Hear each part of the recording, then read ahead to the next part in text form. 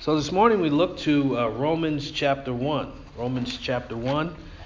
And after spending a considerable amount of time in Matthew for the last few years, we are beginning Romans. And last week we started with the first few verses in Romans chapter 1. This morning we'll look at Romans chapter 1, verses 18 to 15.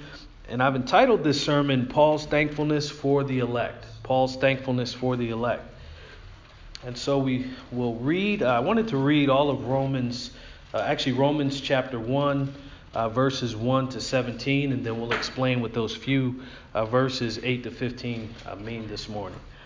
Paul, a bondservant of Jesus Christ, called as an apostle set apart for the gospel of God, which he promised beforehand through his prophets in the Holy Scriptures, concerning his Son, who was born of a descendant of David according to the flesh, who was declared the Son of God with power by the resurrection from the dead, according to the Spirit of holiness, Jesus Christ our Lord, through whom we have received grace and apostleship to bring about the obedience of faith among all the Gentiles for his name's sake, among whom you also are the called of Jesus Christ. To all who are beloved of God in Rome, called as saints, grace to you and peace from God our Father and the Lord Jesus Christ. First, I thank my God through Jesus Christ for you all, because your faith is being proclaimed throughout the whole world. For God, whom I serve in my spirit in the preaching of the gospel of his Son, is my witness as to how unceasingly I make mention of you, always in my prayers, making request, if perhaps now at last, by the will of God, I may succeed in coming to you. For I long to see you, so that I may impart some spiritual gift to you, that you may be established. That is, that I may be encouraged together with you while among you, each of us by the other's faith, both yours and mine. I do not want you to be unaware, brethren, that often I have planned to come to you, and have been prevented so far, so that I may obtain some fruit among you also, even as among the rest of the Gentiles. I am under obligation both to Greeks and to barbarians, both to the wise and to the foolish. So for my part, I am eager to preach the gospel to you also who are in Rome. For I am not ashamed of the gospel, for it is the power of God for salvation to everyone who believes, to the Jew first and also to the Greek. For in it the righteousness of God is revealed from faith to faith, as it is written, but the righteous man shall live by faith. May God bless the reading of his word. As we look to this text, it is indeed, Paul is expressing thankfulness. He's expressing thankfulness for God choosing whom he will unto salvation. And I say that because of what is said in verse 2 about Paul himself, as he introduces not only himself, but he introduces the work of Jesus in the hearts of those to whom he is writing. And he says in verse 2, after talking about himself being set apart to the very gospel of our Lord Jesus Christ as a called apostle, he says, which he promised beforehand through his prophets in the Holy Scripture. It is not only that God himself has decreed the spreading of the gospel, but he's also decreed that it would be those who would receive the gospel of our Lord Jesus Christ. And so that is recorded before us. And Paul in verses 8 to 15 is expressing thankfulness. He's expressing thankfulness. And so Paul comes to this particular group of Romans desiring to be with them. His priority in this greeting was not only to identify the elect, but also to show them how thankful he was to God for their salvation. That is why he's writing as he is, where we find this letter written to them. But he's also thankful for their own proclamation of salvation. He's thankful that they're preaching the gospel of Jesus Christ. He's thankful that they're, from their mouths, that they're leading people to the truth. And that the holy gospel is being spread throughout the known world. Paul is thankful for this. As a called apostle, he's grateful for this work. And so it was not only that they're receiving this letter that provoked him to show his love for them, but ultimately he loved them because of their faithfulness to the Lord, their faithfulness to his King, and their testimony of him throughout the world. And so that's why he writes what he does when he begins to give thanks for them to God. This drove him to thankfulness. Paul was thankful that they represented Christ. Paul was detached himself as a called apostle from personality cultism. Paul was not thankful because simply he was Paul, an apostle, and they received him. He was thankful because they received Christ by the witness that he was entrusted with, and that they were spreading the name of Christ among the known world at that time. And we see this very early on in the letter, because that's what he says. Everything he points to is the work of Christ, the person of Christ, what Christ has accomplished in his own life, and also what he would accomplish among the Gentiles. And so he was thankful for that. And he gave testimony to it and was glad that they did as well.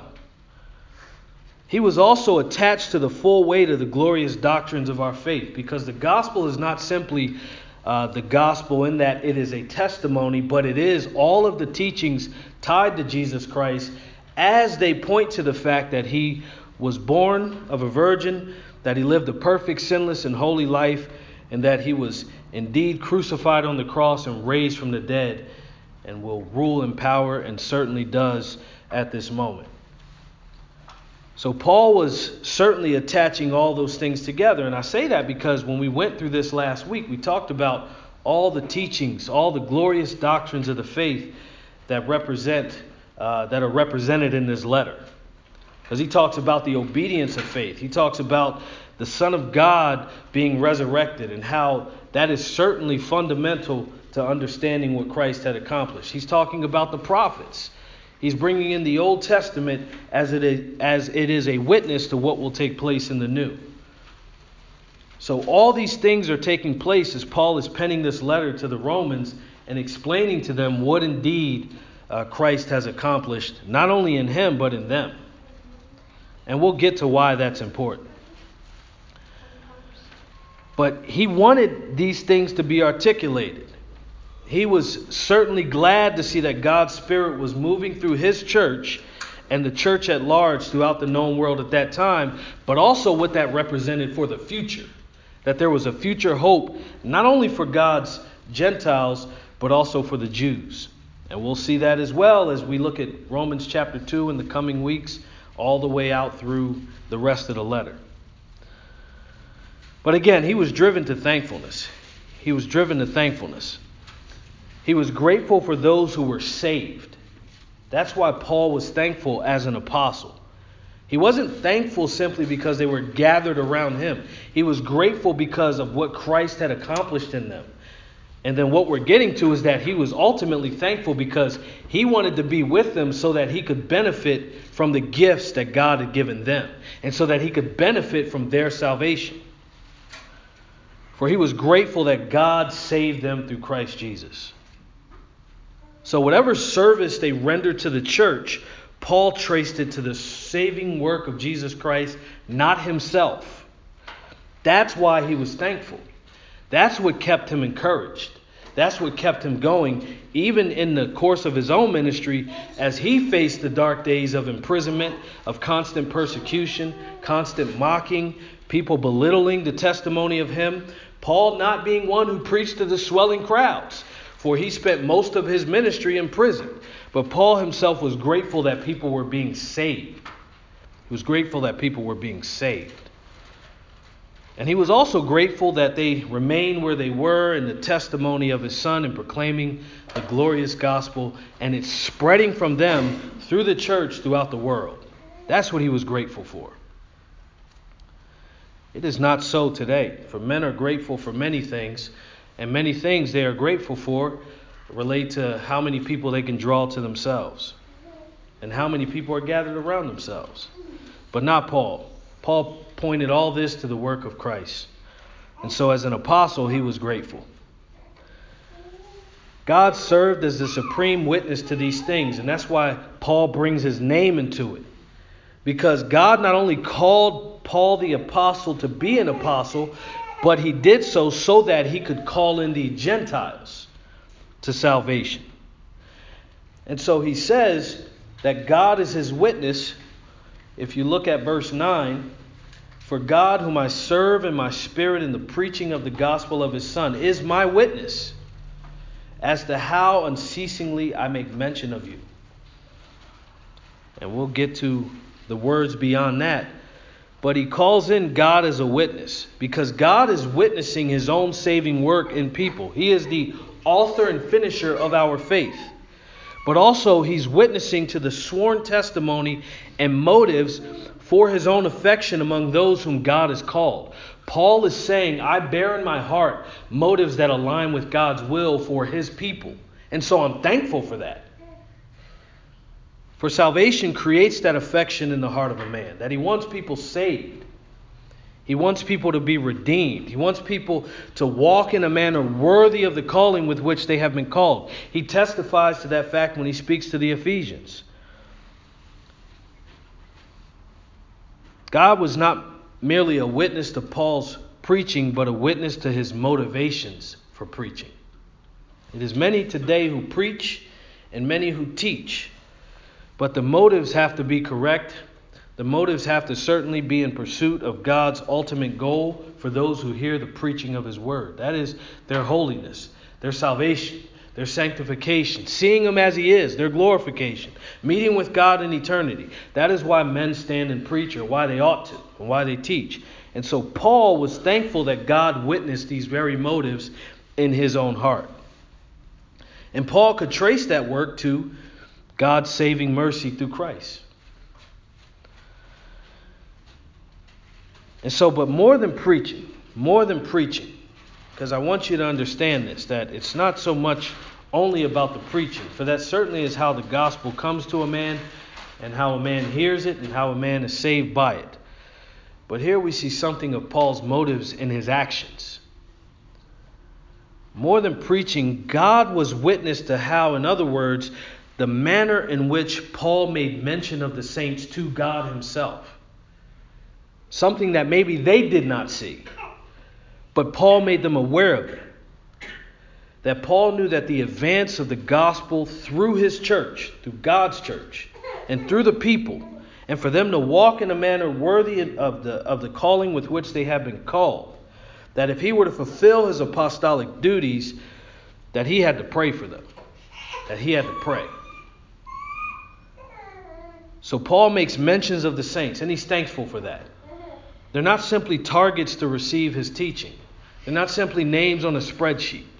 They're not simply something to bolster his ministry acumen among men. What Paul did in private was he prayed for them. And then he told them he was praying for them. And that was just as much as a part of the ministry that he was entrusted to as an apostle. It was just as much as doing that as well as teaching them. So he prayed for them. He prayed for God's people. As I mentioned, the saints were not simply targets or goals for Paul. They were not people to impress or leap over for the next big ministry score. They were Paul's fellow brothers and sisters in Christ. They were not Paul's minions to bobble their heads and agree and rally around some inflated view of his person so as to promote him above Christ himself. And Paul corrects that in Corinthians because that happens in the church in Corinth. Paul was a man of humility. And he wanted everyone to see Christ. He wanted to see Christ formed in them, and then he wanted Christ to be testified to the known world from their mouths. And so he wanted them to be joined to Christ, because the devastating effect of a first-generation apostle in a first-generation church, and this would be the only generation of apostles, but the first-generation church would be for these apostles to proclaim themselves to men. And then what would happen is the known world would promote them above Christ, and then you would have a catastrophe. Instead, what Paul did in coming to them, and he was known to the Romans, but in coming to them, he deflected all the glory to God. Even here, in the simple reality that he not only preached to God's people, he prayed for them. He prayed for them. Prayer is a certain act of true spiritual care. It is the sense in which we use the term shepherding. So much is said about how we ought to shepherd people, but prayer is certainly at the forefront of that. And that is what Paul was about. He was truly about shepherding, praying for people and letting them know how much he cared and letting them know how much he prayed. They were simply not a means to an end. And this is why the church at large today in the West is where she is. Because people have become goals. People have become a means to an end in and of themselves of some kind of material ascension of acclaim and prestige. And that is not so from the hand of Paul and from the mouth of Paul in any of his letters. He wanted people to be right with God.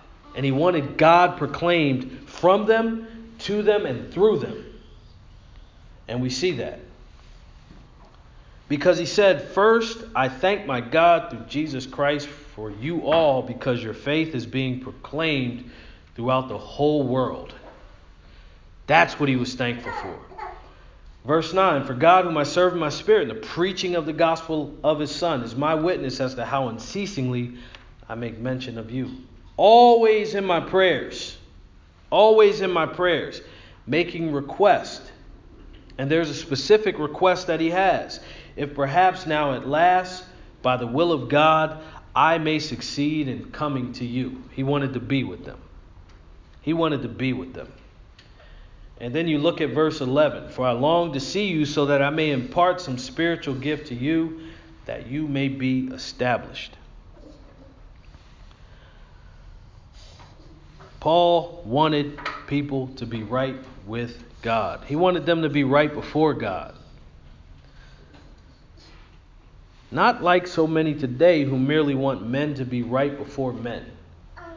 He wanted men to be right before God. And so he not only mentioned them before God, because if that was to happen, he had to pray for them.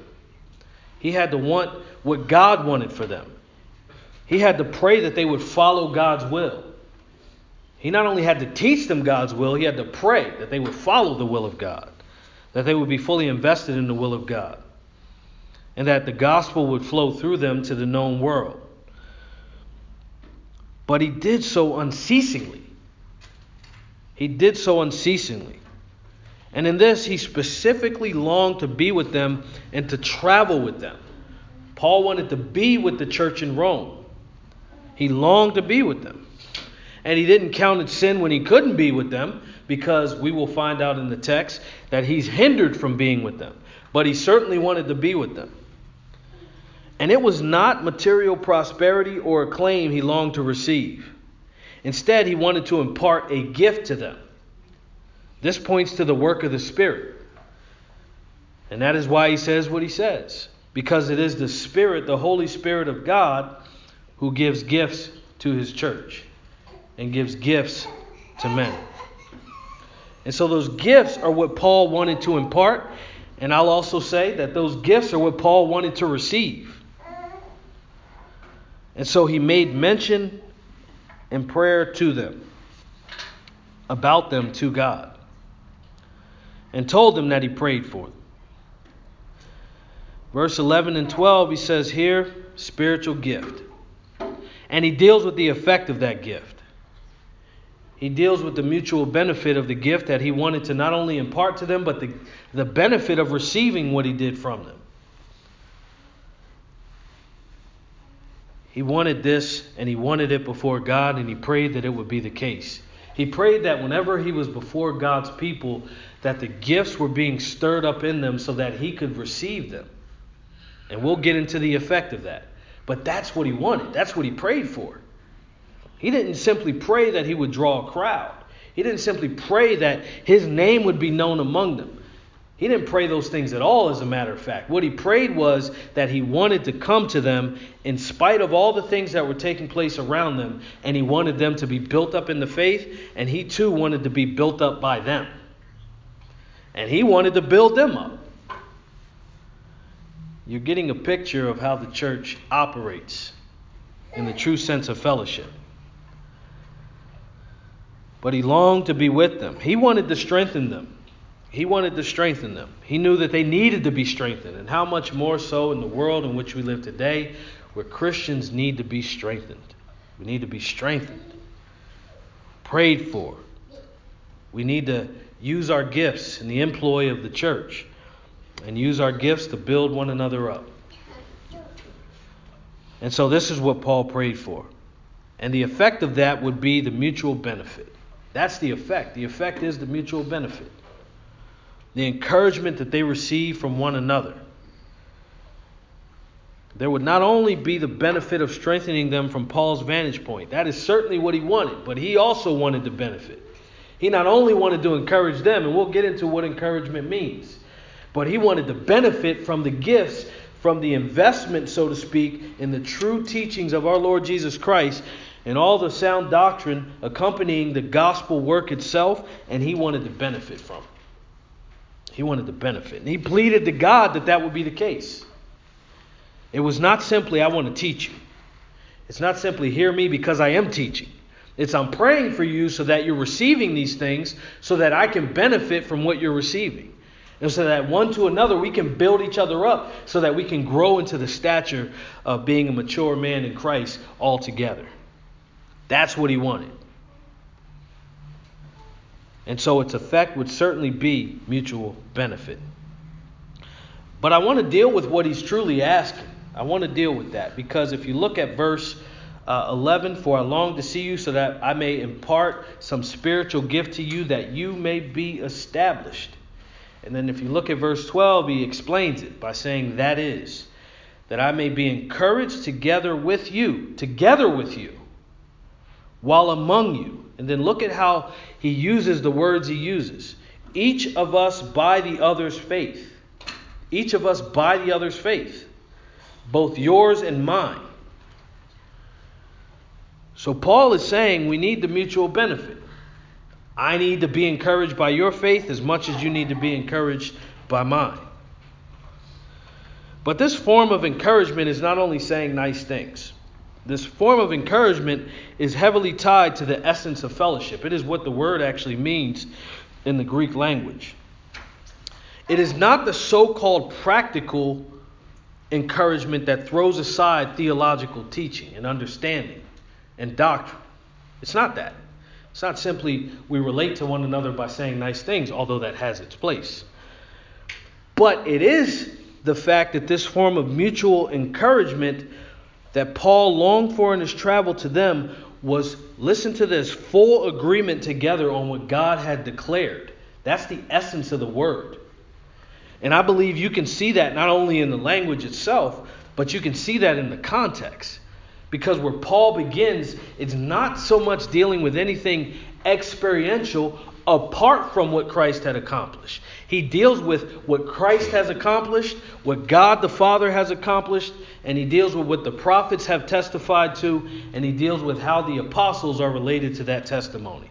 And then he says, I want to benefit from all of this, one to another, all together.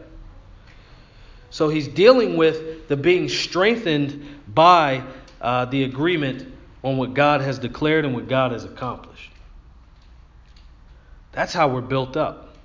That's how we're strengthened one to another in the church. And I would say that this is the essence of true Christian encouragement. Don't come to me like Job's friends and say things that have nothing to do with what God is trying to accomplish, but you are trying to experientially encourage me. Come to me with scripture. Come to me with the divine testimony from God's own mouth about what he has accomplished. And I will come to you in that same way. But in order for us to encourage one another, we have to know that. We have to know those things. We have to study those things. We have to deal with those things. And so the encouragement is not simply being able to quote verses. The encouragement is, I know what God has accomplished, the totality of it. I know where it's going. I know where it came from. I know who's the head of the church. I know what he's accomplished. And I hold to the apostolic testimony as testified in the New Testament. And so when I come to you, it's not just rattling off phrases, but it's actually dealing with the fact that this is what God has accomplished. And let's build each other up in this. Let the word of God always be on our mouths, and we're building one another up in that. And I know today that that's not popular. It's not popular. But we're to do these things in season and out of season. The church is a peculiar thing.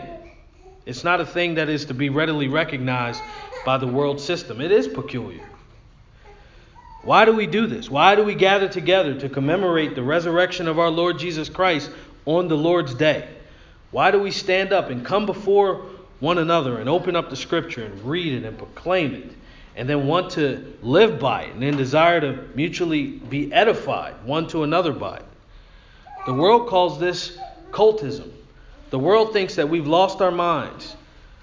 The world thinks that because we lack a certain wisdom in putting together all the programs that the world has, that somehow we've deviated from the scheme of God. But I would say the essence of true encouragement is that we stick to what God has said and build one another up in that. Because that's what the apostle did. And the apostle didn't do it because it was lucrative or his life was easy. The apostle, in fact, church history tells us he eventually suffered martyrdom, that he was killed by the Roman Empire itself. He was declared an enemy of it. But Paul said, I want you all to benefit from the gifts. And I want you all to benefit from the teaching. Because if I teach it to you and I build you up in it, then you're going to encourage me by it. And then when I come to you, now we have true fellowship. The true sense of koinonia. That is a fellowship rooted on the teachings of Jesus Christ. And I know that that would seem radical to a world that certainly wants nothing to do with Christ himself. Or they want to diminish his work, or they want to redefine it. But I'm here to tell you this morning that what Paul desired is certainly what I can tell you my heart desires. But it's also what the church ought to be striving for. The church ought to be striving for that which Christ has proclaimed through Paul. Because what did Paul say? Imitate who? Me as I imitate Christ. And in this, I believe we have our imitation. Paul is saying this is how your heart ought to be directed. That we ought to pray for one another. We ought to encourage one another in the truth. That we ought to discern what God is doing in the world before us and also how the church plays a part. But that we have to build one another up. We have to build one another up. I'm not talking about the essence of what is redefined sometimes as community, but I am talking about the essence of the teaching and how it has its effect upon the heart and the mind, and how it stirs us to not only obey, which Paul talks about. He speaks of it in verse 5, the obedience of faith among all the Gentiles for his name's sake. We want that, but we also want, along with the obedience, we want to be built up continually to do what Christ commands. And I say that because what you're going to find in the verses that follow the passage that we're in today, when we look at the situation related to unbelief, its consequences, suppressing the truth and unrighteousness, what you'll find is not only are those things an assault to God's kingdom, but those things are the norm in the world. And so when you do what I'm saying, that Paul has said, that Christ has said, when you do that, the world will look at you and go, yeah, that's weird. Why would you do that? That has nothing to do with God, with the God we serve, the God of our bellies. They look at you like you are a peculiar thing, and that's fine. Because you are.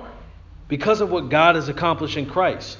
Standing up and declaring that Jesus Christ is the head of the church is certainly a peculiar thing to a world that hates him. And it's not that they don't know it. It's that they suppress it.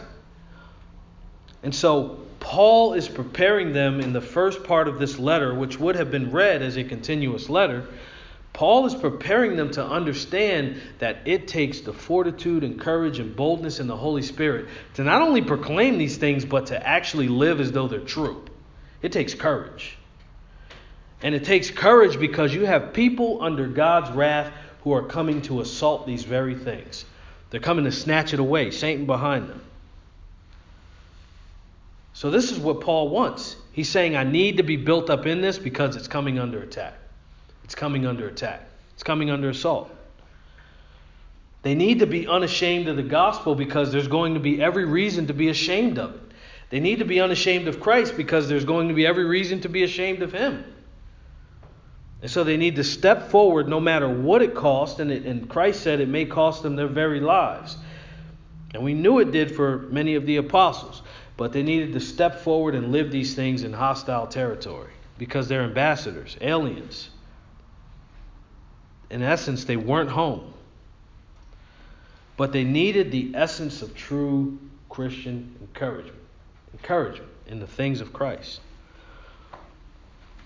They needed this true fellowship, just as we need it. We need it one together, one to another, for each other's benefit. It's what the church truly needs. But I'll tell you, what we face today is no different, as we will look to in the next couple weeks. We'll look to Romans chapter 1, verse 18 to 32. We'll look to that. And what you'll notice is so many things, but you'll notice that it is the normative pattern of the world. What we read in verses 18 to 32 will be clear to you that this is what the world does. Yes, they're guilty of it, but you want to see here how the distinction between verses 1 to 17, how the church is supposed to operate and then go out into the world. Well, you see in 1832 that the world is certainly operating on a whole different system. And that system on both sides of it, it's not passive. The way the world conducts themselves is all set up to assault the church. And so Paul is saying, essentially, we need each other. We need each other related to the teachings of Christ. We need to follow him. We need to pray for one another. We need to understand what's written and then apply it, as we have talked about even throughout Matthew's gospel. But we also have to go out and win those who actually hold and are enslaved, who hold to and are enslaved by the world system. You see the distinction. And so Paul will, as we look at what we will next week, he'll come to a place where he speaks of not only the mutual encouragement that we have for one another, but he speaks of his obligation to win those who are hostile toward the proclamation of the gospel itself. And listen to this, the preaching of the Lord Jesus Christ and the gospel and all his teachings and even how we live related to Christ. All of that is your defining righteousness to people. You're defining, more importantly, the righteousness of God to people. Because people live in an unrighteous way before God. It's why what is written in the verses that follow. But you're teaching people in a sense that they have to live righteously before God. And I've explained those benefits, but there's also a certain threat by God himself for those who do not live righteously. But I'll tell you, take this away with you, because encouragement is redefined. And if you can redefine the essence of what we talked about related to encouragement, you can redefine how people relate to God himself in righteousness. For if people are merely encouraged in such a way so as to look at the world before them and think it will get better, then they will live according to the world's standard and try to make it better for themselves. But that is not what Paul is referring to here. He's saying that there's a sharp distinction between what God has accomplished and what the world wants to take away. And I say that because, as I mentioned, encouragement is often made to mean an apt or timely word, and that's all it is.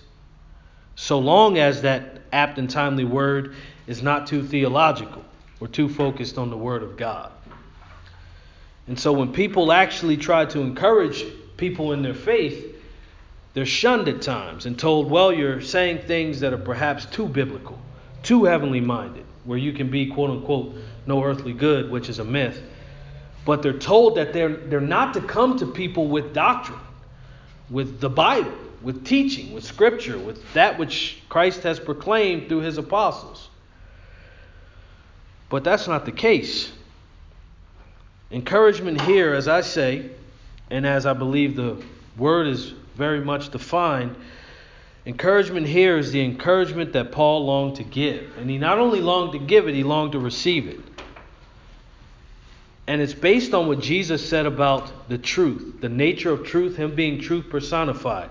When he prayed that his high priestly prayer before God the Father, he said, sanctify them in the truth, thy word is truth. So Paul he longed to give and receive not only which was an apt word, but full agreement on God's word. That's what he wanted. That's what he prayed for. And that will lead us into what will follow related to the distinctions he'll make as to who follows what the Lord has taught and who doesn't. Let's pray.